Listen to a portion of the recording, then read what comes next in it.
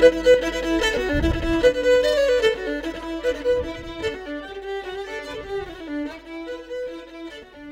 Corey Astle. And I'm Kyle Salmon. Welcome to Conservative Minds, a podcast dedicated to examining conservative intellectual history to determine the core values of American conservatism. What does it mean to call yourself a conservative?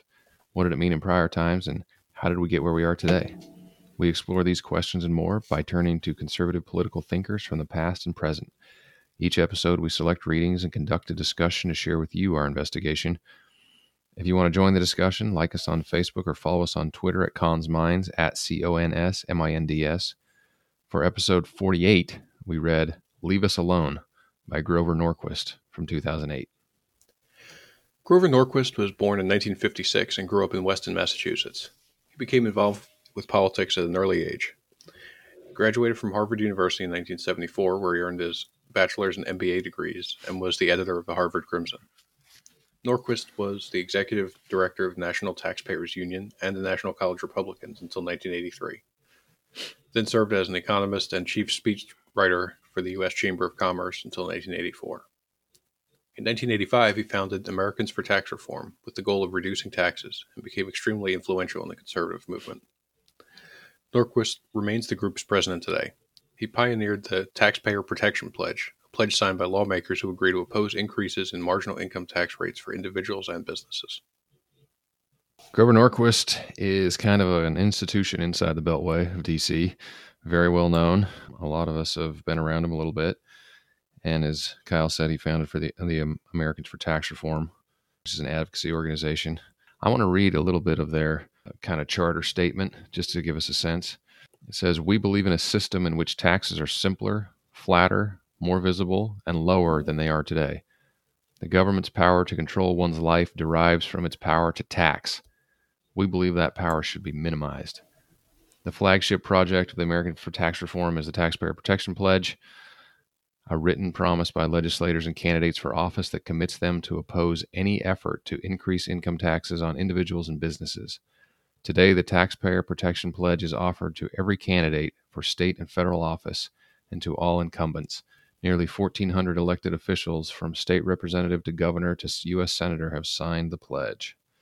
Well, so at this point, the no tax pledge has become a near mandatory ritual for Republican politicians and would-be candidates. It actually has wielded tremendous influence over the years among conservatives, mostly due actually to the buy-in, and we'll call it enforcement, among the Republican primary voters. The conservative activists are always on the lookout. I think it's safe to say that just about all of them have heard of the no tax pledge. And so this is Grover. He invented the idea. Again, I've been around him a little bit. I can't say that I know him well. The man is anti-tax to his core. And I wanted to select this reading because I think it's important for all of us to think in terms also of how conservative thought is put into practice. And I think Grover is probably maybe the best example of a very successful example of taking kind of that conservative mindset, turning it into political action. And so he wrote this book that begins with this great quote by George Bernard Shaw, who said, "A government that robs Peter to pay Paul can always depend on the support of Paul." And again, that's pretty much Grover. That's pretty much the Americans for Tax Reform. He sees the engines of political influence arrayed on two sides in an epic battle.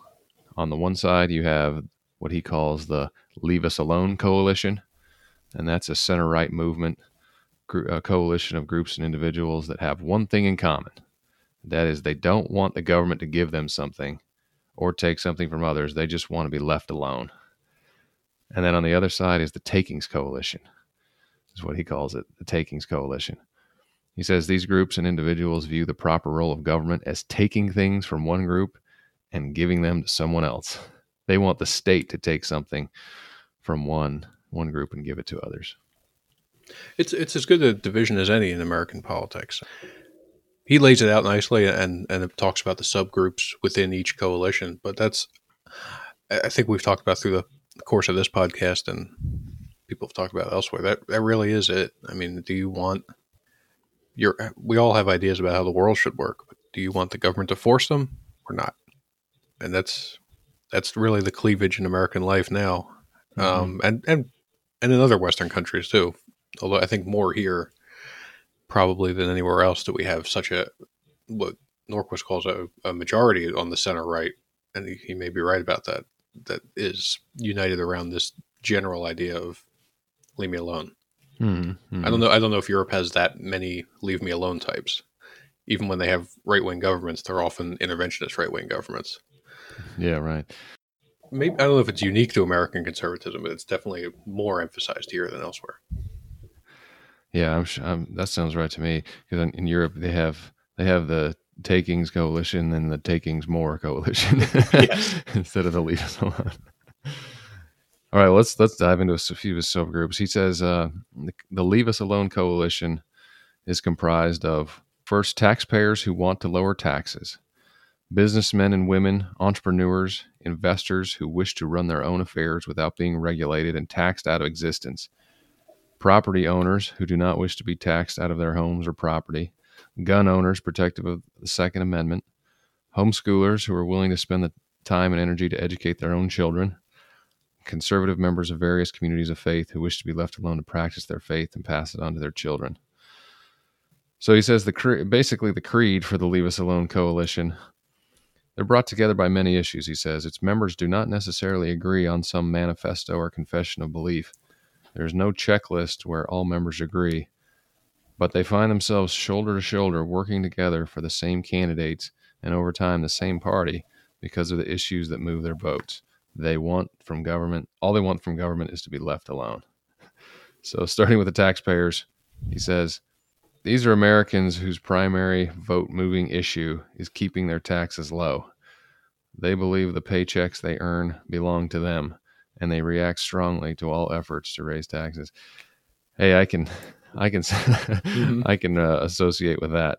In fact, yesterday I was doing my taxes, end of February here, want to get the taxes done, and just was reminded the obscene amount of money that I pay in taxes, and of course I'm like, and how little of it actually goes to, worthwhile causes. Yeah, and Norquist talks also about especially how small business owners see this more than the rest of us because they pay taxes quarterly. If they have employees, they have to withhold for those employees and send that. So where a lot of us, if you're getting regular W-2 income, ordinary income that you get from a salary for working for somebody or some company, you're paying taxes. You look at your pay stub, you see it come out. You do, if at the end of the year you see that line on the tax return, it says total tax, and it's sometimes higher than you wish it's always been higher than I wish it was. But with the way withholding works, you don't always see it quite as well.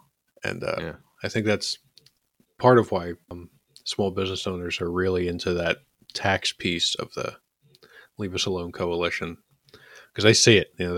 They write the check in a way that most of us never have to do. Because it's already taken out for us. We never even get to hold that money before we send it on. So it's and that's why I've written before that they should send you a receipt 6 months after the taxes are paid. So here's how much you paid. Remember, here's what we spent it on. Look at this is the federal budget. Here's a pie chart. Yeah. I think that would turn a lot of people Republican, especially right before an election. Wow, that much? Because we don't think about it. I think week to week we don't often consider it. But for those who do, it's definitely a motivating factor in how you're going to vote. I love that idea. And I've said for a long time, what we need is to just have all, like the businesses, the taxpayer just sit down and cut a check instead of a payroll taxes, and just deductions from your check. Like, have to sit down and cut the check, and that would, people's eyes would widen. So beyond the taxpayers, we have, he says, businessmen and women. He says self-employed, independent contractors, franchisees, and entrepreneurs who do not want their businesses overtaxed or regulated. They understand that jobs are created, not given. They do not ask for favors from government. They simply want to be left alone. And to put a finer point on it, he goes into a description. He says, Democrats believe that government can or should create jobs or give you a job. But, actual business owners, small business owners, they understand that jobs are not created by government. They're created by the market. Government cannot create. It can only take and relocate. It can only redistribute. Yeah, I mean, you talk about job guarantees, which even though don't even come up that much on the left anymore. Only on like the real Bernie Sanders left will they talk about guaranteed employment and the right to a job, but they never explain what that person's going to do. Like, how is this different from a welfare program? If the government's just making up jobs that don't need to be done, they never get the follow up question, and that's just because of the way the mainstream media is structured. They hear that, oh, okay, sure, he's going to guarantee jobs, But yeah, anybody who's worked in a business, even the people who don't own the business, if you've worked in some sort of dynamic market based industry before, you know that. I mean, you know that jobs come and go based on supply and demand, based on how the economy's doing, based on whether your product is any good, and it's got to be frustrating to hear people talk on the left about, oh, we're gonna grow jobs in this country. Well, but how? None of your policies are about leaving businesses alone to grow those jobs. They're all about, there's going to be a targeted tax break for, it's some sort of like, if you're going to fill out reams of paperwork for the federal government and get a little bit of your taxes back, and we're going to tell you have to hire somebody, and it's a big mess, and it's frustrating because they know that jobs are important. They just don't seem to understand that they don't come from Uncle Sam. Yeah. He's got this great analogy. He says, government can take money out of the real economy and drag the money into the government coffers and spend it to, quote unquote, create a new job. He says this is the economic equivalent of taking a pail of water out of one side of a lake and walking around the lake, spilling some of the water, and then holding a press conference surrounded by cameras to be filmed, pouring what is left in the bucket into the lake. Vote for Fred. He's filling up the lake with water. And I think that's right on. I mean, that's what we have, let's say, with the Green New Deal. Let's take resources and money and what is created and generated by the free market, and let's move it around. Let's launder it through DC, and then we'll call it a jobs program. And, a power plant requires 200 or 300 people, a coal plant, to operate it. And on the other hand, a wind farm takes about 3 or 4 people working remotely, probably in another state. Yeah. And a couple guys who do maintenance. So you're trading 250 jobs for about, 6 or 7 jobs. Green new jobs created. Yeah, the math on that's always been pretty fuzzy.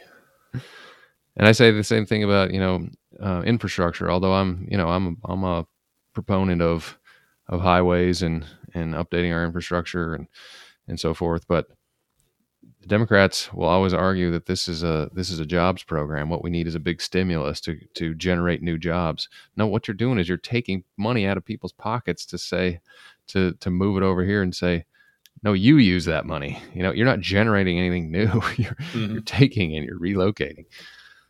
He says politicians claim the money was free, came from nowhere, had no cost, was being paid for by others, namely big corporations.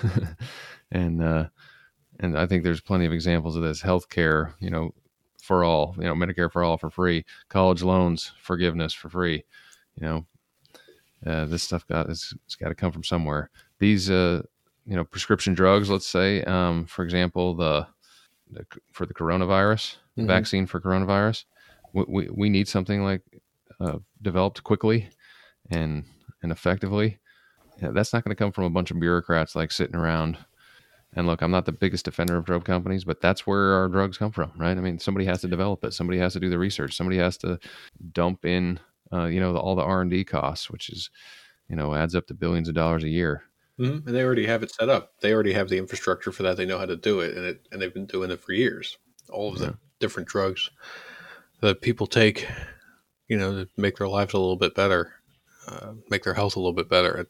None of it's coming from government, but sure, let's blame Trump for the coronavirus existing, which people seem to want to do it. Sure, okay. All right, so the next group, he says, are Second Amendment voters. At the time of this writing in 2008, 2007, he said 90 million gun owners and 20 million hunters. And he says those who vote on Second Amendment issues are strong members of the coalition. They do not want anything from anybody. They just want to be left alone with their guns. And there's no doubt that this is a very strong and powerful group. And I always get irritated when I hear all these elite talking heads on the cable news channels talking about how the power that the NRA wields, and the NRA itself is evil.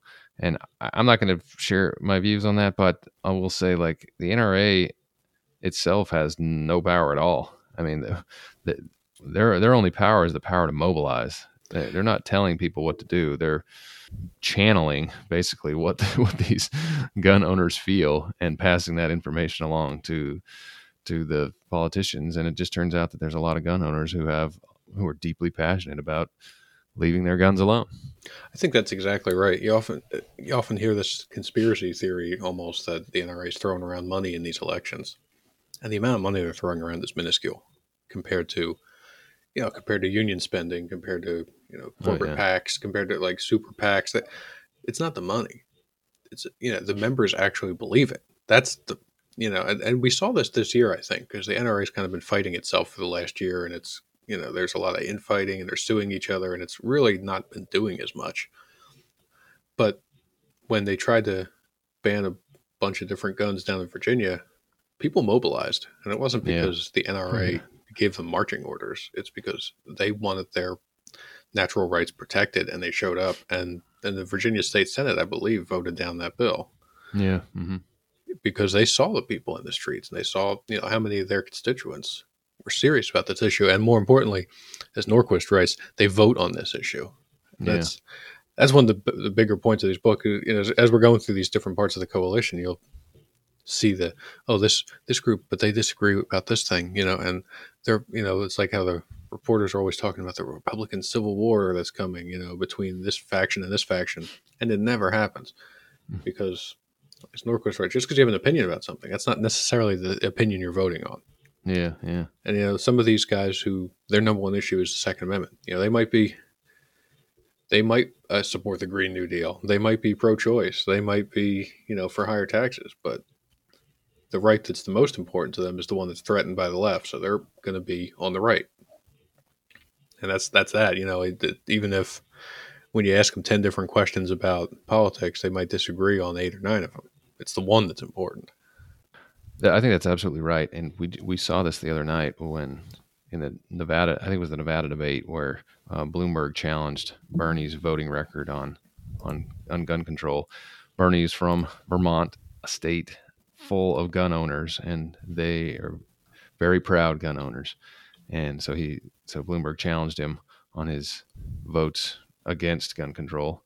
And Bernie gave a mealy-mouthed answer, which amounted to, well, I wanted to win elections in Vermont, so I had to vote against gun control. Yep. Now that I'm running for president, I don't have to do that anymore.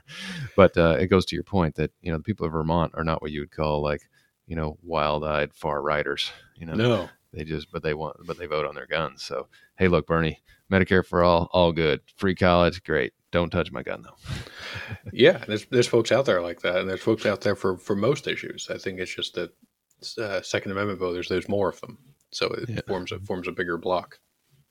All right, so the next group he names is the homeschoolers. He says, small but powerfully motivated group of parents who have decided to educate their own children at home. This movement grew in response to unhappiness with the quality of public education and the concerns of some religious parents about the increasingly secular school system. Today, homeschoolers are only 1% to 2% of the population, but they punch above their weight class.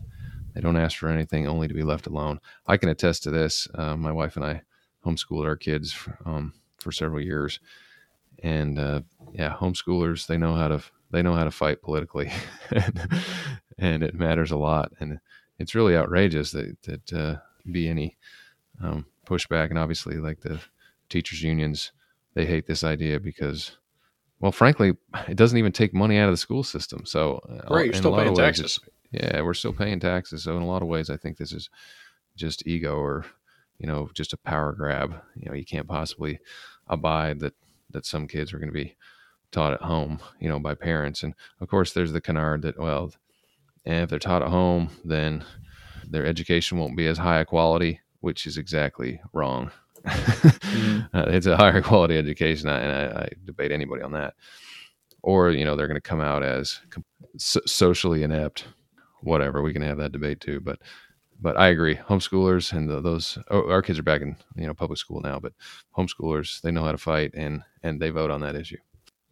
So he also talks about property owners, which I think as we get down, we're getting into more broad categories. He talks about property owners who just want to be left alone on their property. He talks about the growing investor class, people who own stocks, including in their retirement accounts, who just don't want all the anti-corporate stuff because they're invested in the economy. Whereas somebody you talked about in the past might have been susceptible to that sort of thing. So, well, I don't own these stocks. I'm not a boss. I'm not a fat cat. So the hell with those guys. But as they like what George W. Bush called the ownership society, we're saying, well, maybe don't attack these corporations because that's funding all of our pensions. Besides creating the jobs, besides employing us. This one I think is a little more diffuse. I mean, that and property ownership too, is because there's a lot of people who have property and have 401ks, but are not going to vote Republican. Yeah. And I think that comes back to, what's the most important to you. I think unless you've been hassled over one of these things, like, if your local government has tried to tell you what to do with your property, and when you're trying to do a different thing, that might make you the voter that votes about property rights. But I think for most of us, it's important, but it's not the top one. I don't know. What do you think about that? I thought this end of the coalition was a little more diffuse or wishful thinking-ish. I think that's right. But I think that in terms of property owners, maybe they're part of the coalition at times or in spirit, because I would use the example of sort of the NIMBY, not in my backyard, or the extreme, zoning laws that basically lock up cities. I think of Washington, D.C., it's zoned for, you can only have 12 stories. What that means is that the cost of housing is just so much higher than it really needs to be, because they should have double the occupancy in Washington, D.C. And yeah, these are all Democrats we're talking about, right? I mean, 100% Democrats who do not want that homeless shelter built, down the street, because it's going to ruin the value of their property, or don't want the highway built. They'll argue because of environmental reasons, but in all honesty, in a private moment, they're just like, I don't want the highway by my house, and I certainly don't want my front yard chopped off. So I think you're right. They probably don't vote on that, but the coalition, I think, kind of still holds when it comes to the issues. Maybe not the party, maybe not the political party, but in terms of the issue advocacy. Yeah, that makes sense. All right, so let's talk about the Takings Coalition. He says, once again, these groups and individuals view the proper role of government as taking things from one group and giving them to someone else. For example, taking money, property, power, and control from you and me, the taxpayers, and giving it to somebody else, giving it to another group. This is the leveling, to sort of solve inequality that you and I have talked about so many times. And a lot of times I think we think about this in terms of money, and we should, take my taxes or your taxes and give it to somebody else. But these days on the left, it just has just as much to do with power. I think that shows how Bernie Sanders and Mike Bloomberg can be in the same party. Yeah, right. Sanders wants to do this with your money, most of all. Power, sure. Property, sure. But money is his thing. He wants, because he's a socialist, he wants to equalize income, equalize wealth. Bloomberg obviously likes wealth. He's cool with it. He's got billions. And he defends his right to have made that money, which sounds like something a Republican would say. But then what he wants is that control. He wants to take that big gulp out of your hands. He wants to take that salt shaker out of your hands, a cigarette, anything that he thinks people shouldn't be doing that. I know that, if they can afford to buy it, sure, but they shouldn't be allowed, because I know better. I know what's right. That stuff's going to kill you. Let me run your life for you a little bit through these massive regulations of personal behavior, and you'll all be happy like me. That's more of the. I don't think of Bloomberg as a utopian, but that's sort of a utopian idea. You're right. The massive regulation of personal life, even without regard to money, just about personal decisions, what we eat and drink, how we live.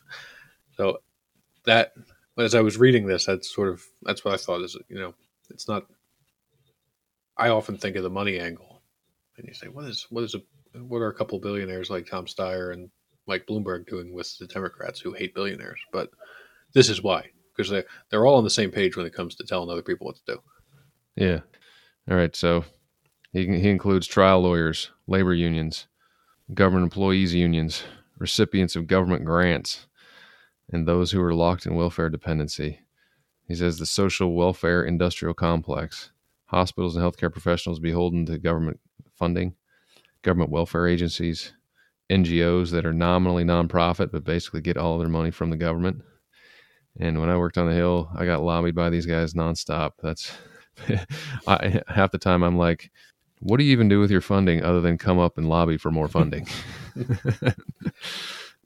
So those who live off of government grants and universities or nonprofits, I think is exactly right. And coercive utopians who want to change the world and are willing to wield the blunt instrument of the state to make you change. These are radical environmentalists, gun control advocates, extreme feminists, although I think that's shifted.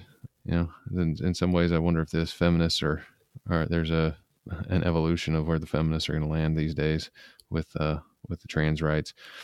Safety and health Nazis, he says, animal rights extremists, anti-religion secularists. So let's dive into a few of them. Government workers. If you have a government job, you're more likely to vote Democrat. That's definitely true in D.C. I mean, well, yeah. If you're a federal government worker working in one of the agencies, I mean, there's probably a 10-1 chance that you're a Democrat. Yeah, he draws an interesting line here too, because about different kinds of government workers. He talks about police and military are often in the center right in the Leave Us Alone coalition, and also employees whose job description can be found in the Constitution. Or that's things like, I don't think being a mailman makes you more or less, Democratic or Republican. I think because that's a job that's always been done by government in this country. He said also any employee who works for federal, state, or local government can look in the mirror and confidently say, if my neighbors knew my pay, benefit, and pensions, the hours I work, the vacation days I take, they would cross the street and thank me for doing my job. And there are some government workers like that, and I think that a lot of them could be Republicans. But yeah, the ones where if your neighbors do what you were making and what you did all day, and they'd be outraged, that's probably in the Takings coalition. Yeah, it's unbelievable how many federal government workers, though, working at the Department of Housing and Urban Development, which is pretty much a waste of space, make over $100,000 a year. I mean, it's pretty incredible. Now, granted, it is an expensive place to live here in DC, so you're going to have a little bit inflated wages, but I know a lot of people back home who would love to have that kind of money. Oh yeah, and work 30 hours a week and get to work from home every Monday and Friday. And have that level of job security where it's impossible to be fired. As Grover says, in the real world, jobs come and go, but particularly for federal workers, it is almost impossible to be fired. I think he notes this distinction in one of the later chapters that it used to be this trade-off that government workers tended to make less than people in private industry, but they had better job security. Mm-hmm. And that's a legit consideration. Do you want to get into a more dynamic industry with the chance of getting laid off if it blows up? People make this choice, but now government workers tend to make quite a bit more than the average private sector worker, and they've got that job security. Yeah, like it's pretty great. I remember in the recession of 08 and 09, they'd have thousands of applicants for every government job. People who were way overqualified because when everything went bad for a while, that job security was, paramount. That's, for all people who've just been laid off of their private sector jobs, what they were thinking is, I don't want to get laid off again. Yeah. But the government never decided, we could hire people at less pay, in exchange for that job security. There was never that dynamism that, if you had jobs to offer in the economy as a private business, you would make that calculation instantly. Like, wow, look at all these people applying for a job. I'm probably paying too much. I could get high quality people out there, and maybe eventually they'll demand raises if they're good at their job. But for now, we could save a lot of money. The government never even considered saving a lot of money. No, It just kept paying the high salaries that they really didn't even need to offer. It's crazy. Yeah, absolutely true. So he also names the nonprofit sector as part of the Taking Coalition. These nonprofits that receive all or the bulk of their funding from the government. He says, in the wake of an explosion of federal spending in the Great Society programs, it's in effect nationalized what were once private charitable institutions. You and I have talked about this quite a bit. And these government-funded, nominally private social service networks are heavily concentrated in cities, which obviously vote Democrat. Again, from my own experience working on Capitol Hill, the nonprofit sector really is irritating because unless it's like an industry group that's funded by industry, which again, would be criticized as a lobbying organization and, a special interest. Basically, nonprofits are nothing but special interests, and most of them get their funding one way or the other from government, federal, state, local. They get grants and so forth. And it's crazy. That's kind of what we talked about in the Himmelfarb episode too, is people talk about civil society replacing government, but so much of civil society is just that. These organizations that may have once been, community groups that raised money from people are now raising it from the government. Mm-hmm. And what that comes with is all the government rules. They won't give it to you if you're not really forwarding an effort that's acceptable to government. So it's just, I liked a lot of what President Bush said about faith-based initiatives and, letting, not prohibiting a faith-based organization from being the recipient of government funds just because they also are a church or whatever. But I don't know that rebuilds society because of just what you're saying. It just makes those people who would be government workers be nonprofit workers. It's an extra layer of skimming off the top before it gets to the people who need it. Mm-hmm. And it's still enacting the will of this Takings Coalition. Yeah. It's not really the independent, local intermediary institution we like to think it is. Yeah, and the universities, he says, falls in that exact same bucket. The universities are increasingly dependent on government funding and ownership. Many private colleges receive much of their funding from government grants and student loans also. And so you have the state colleges or land grant colleges, obviously are funded by the state, but so many private colleges too just are not going to exist. You're not going to be able to pay $60,000 a year to go to Wake Forest if it wasn't for the Department of Education student loans that are subsidized, right? Yeah. And that doesn't even get into all the grants. Professors at elite universities receive generous grants from taxpayers. That's all of their work due to grants, and they are almost universally liberal and Democrat. You have some Republicans in the business schools. Yeah. But if you're talking social science, political science, sociology, or a bunch of Marxists, psychology, they're getting government grants, and that's how they fund any of their research is 100% from the government. Trial lawyers are the deep pockets of the Democratic Party. We've known this for a long time. He says they act as privateers, despoiling the economy, killing jobs, and looting the retirement nest eggs of millions of Americans. They're powerful too. Trial lawyers. This is so underreported for whatever reason. We'll talk about the NRA all day, but the Democrats are so heavily funded by trial lawyers who are just parasites. I don't think a lot of people realize the split too, because you and I are both lawyers, but even we hate these guys. Like if you talk to a lot of transactional lawyers or lawyers who are in other lines, whether it be lobbying or other branches of the law or even adjacent to the law, when you talk to them about litigators, about trial lawyers, it's the same as what a lot of regular non-lawyers say about the whole profession. Yeah. Like most of those people you don't like if you don't like lawyers are these guys. It's not the one drawing up, a merger agreement or something. It's the one who's suing that organization you like because of some idiotic reason and then bankrupting them. Yeah. All right. Coercive utopians. He says there has always been a strain of utopianism in America that is willing to use the power of the state to perfect man at the point of a gun. We talked a little bit about this with the Gulag Archipelago. Yeah. little bit. But today, he says the modern left has a menagerie of busybodies looking to perfect the world through state action. And you couldn't say it better yourself. So many of these NGOs, like these advocacy organizations on the left, they've got it figured out. So they're gonna force it on us. Yep. So a few takings coalitions dynamics. He says the takings coalition thrives when the government is growing in resources and power. There's no doubt about that. The left is made up of competing parasites, he says. So what we should do is follow a simple strategy. Stop raising taxes to finance the takings coalition. Our task is to cut off the flow of taxpayer dollars that fund the left and force them to gnaw at each other. Again, this was written in the mid 2000s, 2007, 2008, I think is when it was published. So what he's describing here is this theory that was in vogue for a while among conservatives. It's more or less referred to as starve the beast. As long as let's not give them the taxes they need in order to waste the money, and by doing that, we'll cut them off at the knees, and then they'll start having to fight one another over the remainder. But unfortunately, both parties have come to the conclusion that, hey, we can both stop raising taxes and keep spending. Yeah.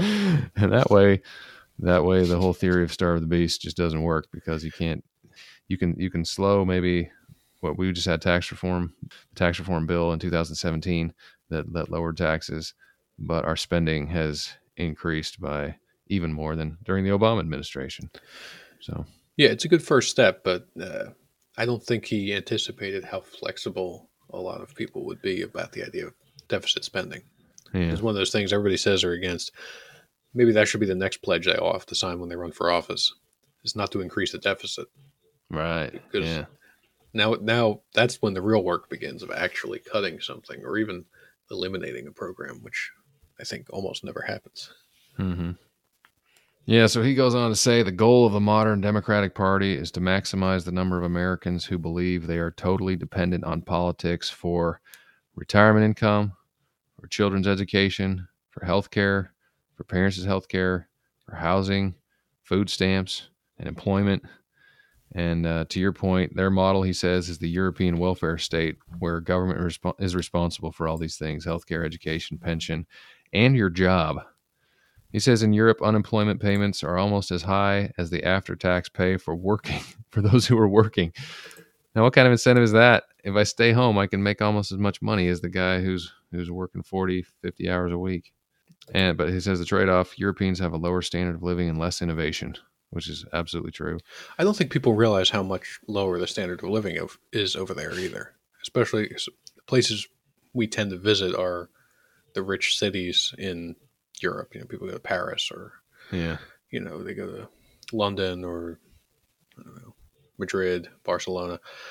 Europe's per capita GDP and average household income is significantly lower than America's, and this is why, because they're way more interested in paying for non-work than encouraging work.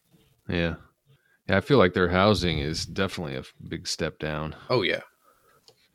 All right, so this is the reason that Grover and the Americans for Tax Reform came up with the Taxpayer Protection Pledge, is that starve the beast theory, but also what he wants to say is we need government to leave us alone. And his pledge that he created, again, has had a tremendous amount of influence. The best example that we can give is President George H.W. Bush. He made the pledge, remember, read my lips, no new taxes, and which was essentially this taxpayer pledge. And he broke that pledge and raised taxes. And a lot of conservatives will point to that and say that's exactly why he lost. Mm-hmm. And so Grover says, Republicans have learned, if you take the pledge, you win the primary. You take the pledge, you win the general. Keep the pledge and you win re-election. Break the pledge and lose the next election. And there's a little bit of hubris there, but I honestly think that there's a real nugget of truth. And Republicans, conservatives, both for ideological reasons, that is to say, conservatives don't like higher taxes, don't think that we need more spending. We need to make better choices with our current spending. But it's also the case that there's a fear that if you raise taxes, and I'll use the gas tax for an example, a lot of folks would be okay with raising the gas tax, Mm-hmm. but it's the third rail. It's absolutely radioactive. Nobody wants to raise the gas tax because any raising of taxes puts you at risk of a primary challenger coming out and saying, "Hey, you promised not to raise taxes, but you did." Yeah, putting it down there in black and white really makes it easier to expose somebody who flip flopped. Whereas if it was just a comment in a debate or in a response to a question from a reporter, you could quibble about the wording. But the fact that they've got to put their name down to a very specific pledge, I think it was a brilliant move. That really, I mean, it seems simple, but I think it really did change politics. Yeah. It did. It does create other problems, which we don't need to get into here. But it absolutely has been incredibly influential, and it's kind of like lucking into an idea that became, like I said, an institution and a nearly mandatory for any Republican politician. All right, what's your closing thoughts on Grover Norquist? Well, I mean, I think as we've said, he initiated a change in the way the center right runs for election and how they govern afterwards, and that is something you really can't underplay. I also think, though, that in the 12 years since this was written, I think you've seen some changes in how politics works, and it's interesting in so short a time to see that. A lot of the people he was focusing on in the Leave Us Alone coalition are people who would probably still call themselves conservative or moderate, but are skeptical of the current administration. Yeah. A lot of, if you're voting on property rights or as an investor or as someone who doesn't want the government interfering with them necessarily, I don't know that makes you, at least in 2016, I think some of those people voted for Clinton. So how do we get them back? That maybe that's the next book. But I think what Norquist did in helping that coalition to assemble back in the 80s is really, it cannot be understated. There's a lot to learn there. Yeah, I think you're right. He created a force, and Americans for Tax Reform and the Tax Pledge is a real juggernaut. And I agree too that the coalition has been scattered a little. He wrote this at a time when Republicans were, you had Karl Rove saying we're going to have a Republican majority into infinity. Mm-hmm. It just seemed like pure dominance. And even in this book, we didn't get into it, but even in this book, he has a whole chapter where he's basically saying Democrats, they're getting older, they're dying out, and Republicans are having kids, and we're gonna be dominant. And it's just funny. I love these arguments from demography just continually prove themselves to be wrong. Yeah, they do. Like for Trump, there's not enough. There won't be enough white voters. Well, it turns out there is, and there probably will be again in 2020. But all right, that's it for Grover Norquist. Catch us next time. Thanks.